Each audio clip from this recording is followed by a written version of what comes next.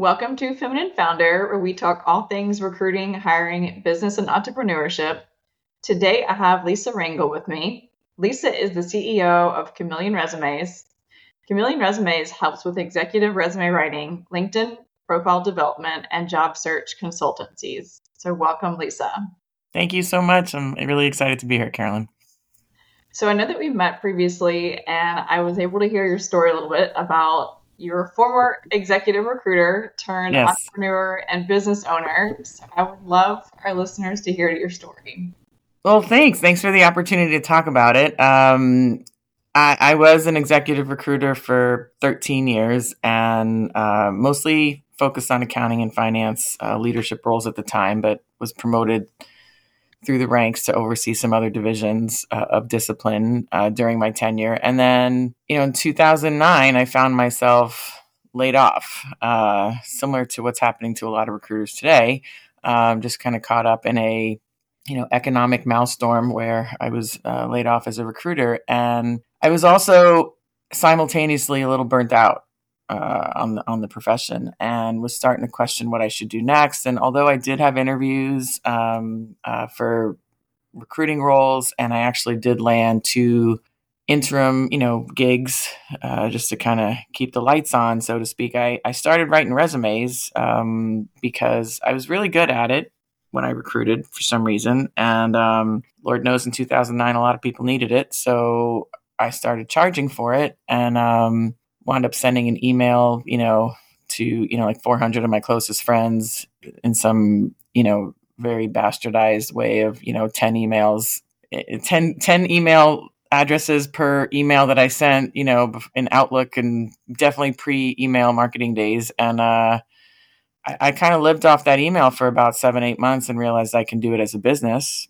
And I started, investing in systems and in people and myself. And I started the business in 2009. And, it's been a good run so far. So I can't complain. My clients are amazing. My team's amazing. I'm blessed every day. And, even the bad days are still good days in my book. So they're really more logistic issues than bad days.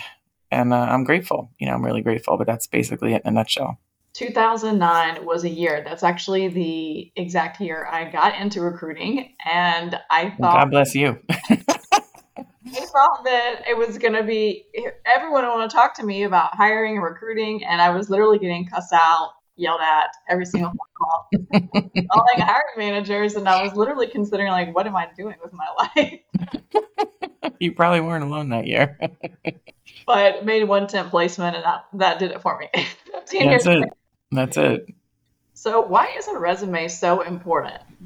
That's a really good question. Over the years, even before I started, formally writing them as a business, the importance, I think, has changed. And I think the importance level has wavered, and I think also even in a given year, the importance of a resume, depending on who you are, what you do, the industry in which you do it, and where you live, and that sort of thing. It also wavers in importance in some level. But I think the resume itself, despite whether it's important or not for a particular person in a particular time period, I think the resume building process is really the most important part of the resume. Because ultimately, whether you need to present yourself on a resume or in a LinkedIn profile or in an executive bio or in an interview answer, I think ultimately you need to have a handle on what is it about you that, one,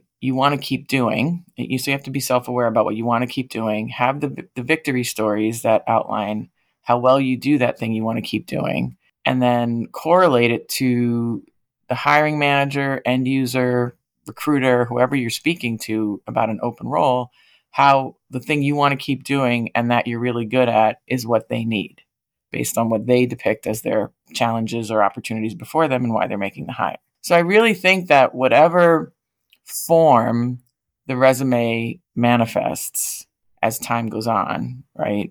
Because Lord knows they've been saying the resume's dead since, 1999. I think the resume process, the resume building process will never go out of style. And that to me is the most important part of the resume. Do you think candidates should change their resume based on each position that they're applying to?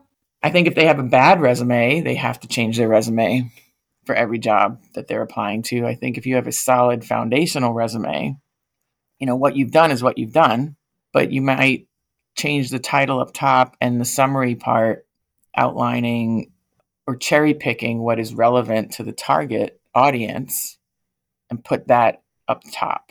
But what you've done is what you've done. You can't change the titles of your job. Even if you reorder some of the bullets of an employment section, you still did what you did during that time, and you can't, but if you have a solid foundational document that speaks to what you want to keep doing, if what you're applying to is what you want to keep doing, regardless of what the title is of that job, your resume should still speak to it. You just might make an alteration at the top. Change the title under your name in the summary section, and maybe change out the achievements and choose these achievements that you've done and you want to keep doing that are relevant to the job that you're going for. And if you have a solid foundational document, that should just take a couple of little tweaks, and you shouldn't have to rewrite your resume every time. If you are rewriting your resume every time, you are either applying too broadly, applying to jobs that aren't right for you, or you just simply have a bad resume, because you really should not have to be doing that. You just made a really great point about victory stories. And I think that a lot of times when people put resumes together, they just put down their job duties. They don't think about exactly what they've accomplished. So if you can unpack that a little bit further, like what exactly would be a victory story? What kind of win would hiring managers want to see? Yeah, I'm glad you're highlighting this, because a lot of resumes that I'm sure you see, I know I see, before we get to work on them, they're quite literally, in many cases, almost like a job description with somebody's name on top. It's a list of tasks. It's a list of areas of responsibility. It's a list of duties included, right? And now imagine any job that you would apply for. Let's just pick one. Let's just say director of marketing, right? If you have a director of marketing job description, it has a list of, duties that this person will encompass in the job, that they will do if they're hired into the job, and maybe some desired outcomes, like if it's a decently written job description that you can't take for granted either. But let's just go with that. Well, if everyone submitting to that director of marketing job has a list of the same tasks that they've been doing in a director or a director of marketing job as a lateral, or as, a marketing manager, and now they're going for this director role as the step up. If everyone's like, I've done this task, I've done this task, and I've done this task, and you have now 50 of those resumes that have a list of tasks, how is that recruiter supposed to discern how well anybody's doing the job, other than their ability to say that they can cut and paste a job description into a resume, right? But when you say, here's how well I've done this task, right? Here's how I've increased the amount of email addresses we have on our email list, or here's the number of affiliates we've signed on and got this much in revenue by having a new affiliate program, or, here's the branding exercise that warranted in, this many markets, and we were positioned as X in our field, in our niche. When you start depicting how well you did each of those tasks on your resume, now when your resume is up against that other 49 resumes that submitted to the job, while everyone else has tasks listed, you have achievements, and they're going to go, oh, this one actually did the stuff that's listed. And now we know how well they did it. And we know in what context they do it, for a 50-person company or a 5,000-person company. There's no better or worse, but context matters.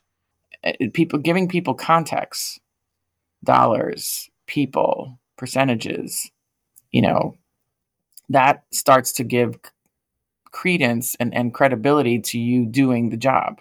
And then now they can compare candidates and say, well, this one did an email list of this size and increased it by this much. This one did it in this context. This one did it in this, project scope, which is more relevant to us based on what we need and who's doing it better. But without that list of achievements and context, you basically have a list of tasks that everyone else will have on their resume too. And by the way, if it is a director of marketing role and you just have a list of tasks, you are showing that you're a crappy marketer. Because you're not selling yourself. So how you look for the job is also how you will typically somebody can say is how you can conduct yourself in the job if you're given the job. So, especially if you're a marketer or you're a salesperson, you better show that you can market or sell yourself with some numbers. If you're a finance person with no numbers or measurement on your resume, well, why are we here? Like you really need to think about demonstrating your craft by how you market yourself on your resume. I love that you just unpack that further because you are so right. I mean, that is pure gold. If you're a numbers person and you don't have numbers of things that you've done or achieved or saved, what kind of CFO are you? Well, I always kind of laugh when people say I'm results oriented in the top paragraph and then they have no achievements listed on their resume. It's a list of tasks. I'm like, that's a fail. So I'd like to pivot to LinkedIn. Why is having your LinkedIn profile optimized so important? Well, I guess if you ask 50 people that question, you might get 75 answers. But what we are going to focus on today is, I think over the years, and honestly, my answer to that question would probably have been different even 10 years ago. I think today it's resume like. The profile, if you're looking for a job, is resume like. It is often the first quote resume a recruiter will see. I think the most recent stat that I've seen is like 98% of recruiters use LinkedIn to recruit, whether they're buying the LinkedIn recruiter license or using Sales Navigator or using it in some free capacity, which I don't even know how you do that anymore, but God bless them, right? Everybody's using LinkedIn in some capacity, or I shouldn't say everybody, a majority of recruiters are doing that. And then even if it's a recruiter not using LinkedIn and say they're doing Boolean search on Google, Bing, any of the other search engines, if you have your profile set to be crawled or found by public search engines, it could just come up as a result if you're properly optimized when people are doing Boolean searches, insight searches on LinkedIn, looking for people with certain things, certain numbers, certain phrases. So it's simply a way to be found.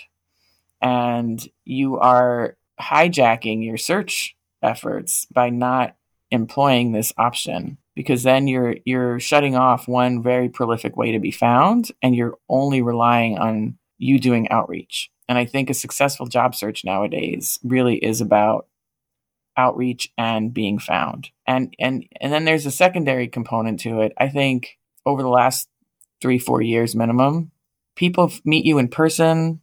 Even if you reach out to somebody, sending them your resume, networking, all the things that we used to do and still should do, but then they pop your name into LinkedIn. What's your first impression? Are you giving off an impression that you are somebody who's contemporary, you have it updated, you look kind of with it? Does it look like you haven't looked at it in 3 years?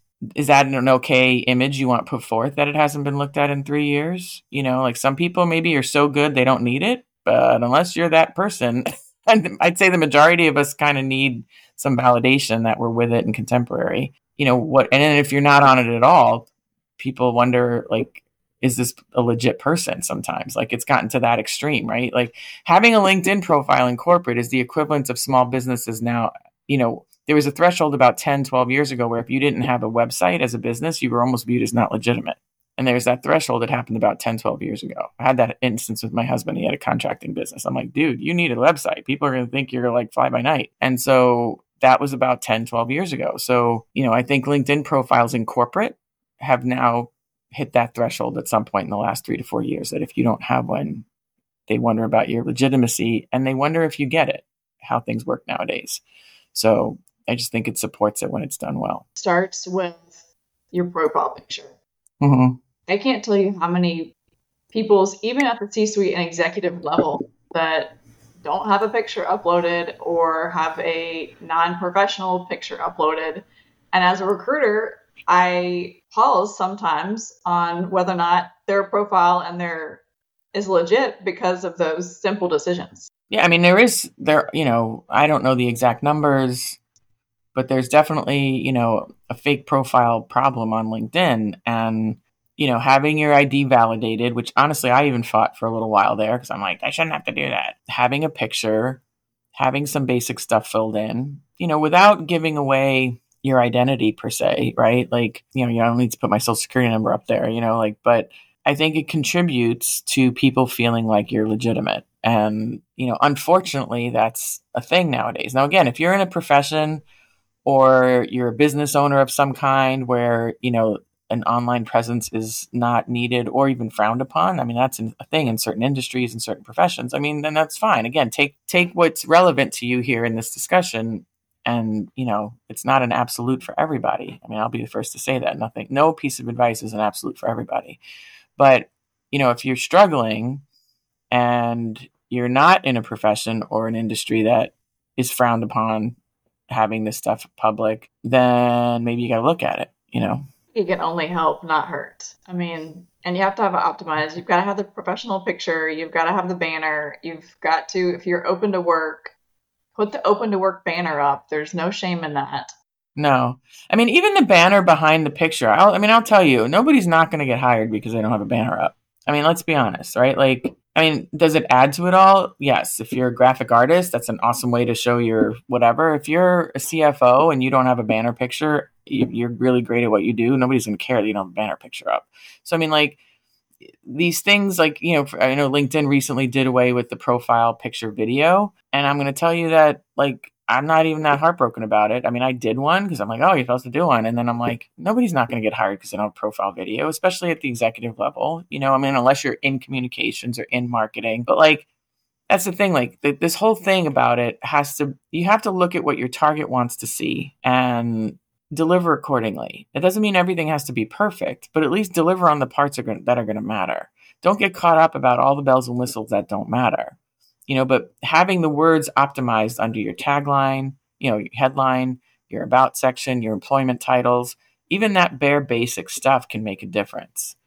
Having, 14 pieces of work in the, published section of LinkedIn's profile, nobody's going to care. So don't sweat the small stuff, but don't ignore the big stuff. You'll never get it perfect, but at least get the basics. So what are some things, in addition to optimizing their LinkedIn profile, that people can be doing right now in this job searching climate in 2023?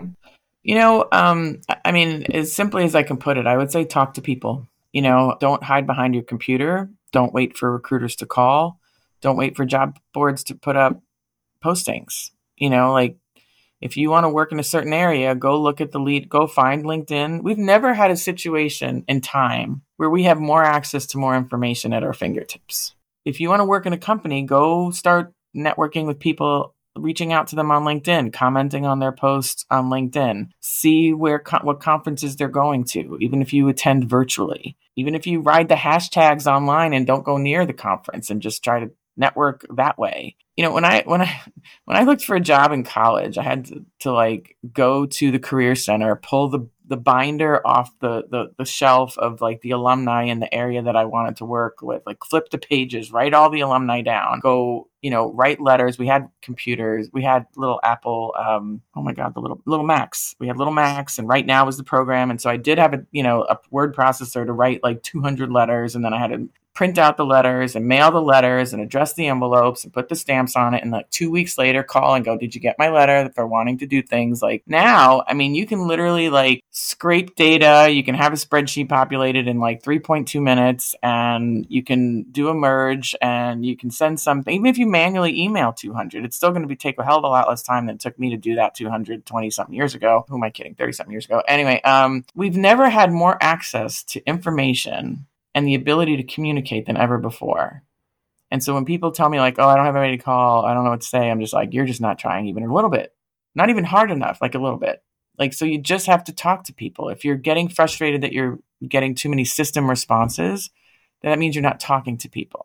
If you go through computers, you're going to get computer responses. You want to talk to people, you got to reach out to people. Yeah, I encourage people to use the direct messaging feature on LinkedIn to the companies that they're hiring to directly to the hiring managers, and on top of HR or talent acquisition, because a hiring manager might not get back to you, but at least that you've got a DM from you that you're interested, which stands out further than just, hey, did you get my resume? But you have to say more than, hey, did you get my resume? You have to say, this is why I'm interested. Exactly. Here's why I'm qualified. You have to get aggressive. And I feel like a lot of people are not comfortable with that. No, and you know what? And leverage things. Leverage corporate alumni relations. If maybe you used to work at the same company, but clearly you don't work there. You never worked there together. You didn't know each other. If you went to the same college, if you went to rival colleges, you can make a joke about, oh, you're from here, I'm from there, but I'm thought I'd reach out. I figured you can be nice to me anyway, like, and make a joke about it. Or like, just if you didn't go to college, maybe you went to the same town. Maybe you have a family member that went to that college, or like. The key is to just look for something in common upon reaching out. Maybe it's somebody put something up on LinkedIn and it resonated with you and you comment about what they published. People always love, fan mail on some level, as long as it's genuine and sincere in the commentary. Just look for leverage to reach out to somebody. There's always people like, well, I didn't go to college. Well, I didn't work at a big firm. There's always something you don't have, right? But you got to look at what you have. And everybody's got something if you look hard enough and just look at what you have. So do you recommend people working with recruiters or job searching on their own? They can't choose to work with a recruiter, right? A recruiter, this better than anybody, has to identify them as a candidate that their client wants to possibly interview. And if that recruiter ultimately places that candidate, the illusion is they found them a job, but the reality is they delivered a product to their company client paying them a fee. Just happens to be that candidate, right? I don't think a candidate can choose to work with a recruiter. The illusion is that they are, but that's not happening. I think, sources of hire studies that I've kind of followed over the years is about 10 to 15% of hires happen through third-party recruiters. 20 to 25% of hires happen through job postings, and 60 to 65% of hires happen through first degree connections, second degree connections, third degree connections, employee referrals, social media connections, personal contacts, right? The 4-letter word of networking, right? And so I think you need to do all of it. I think you need to do all of it.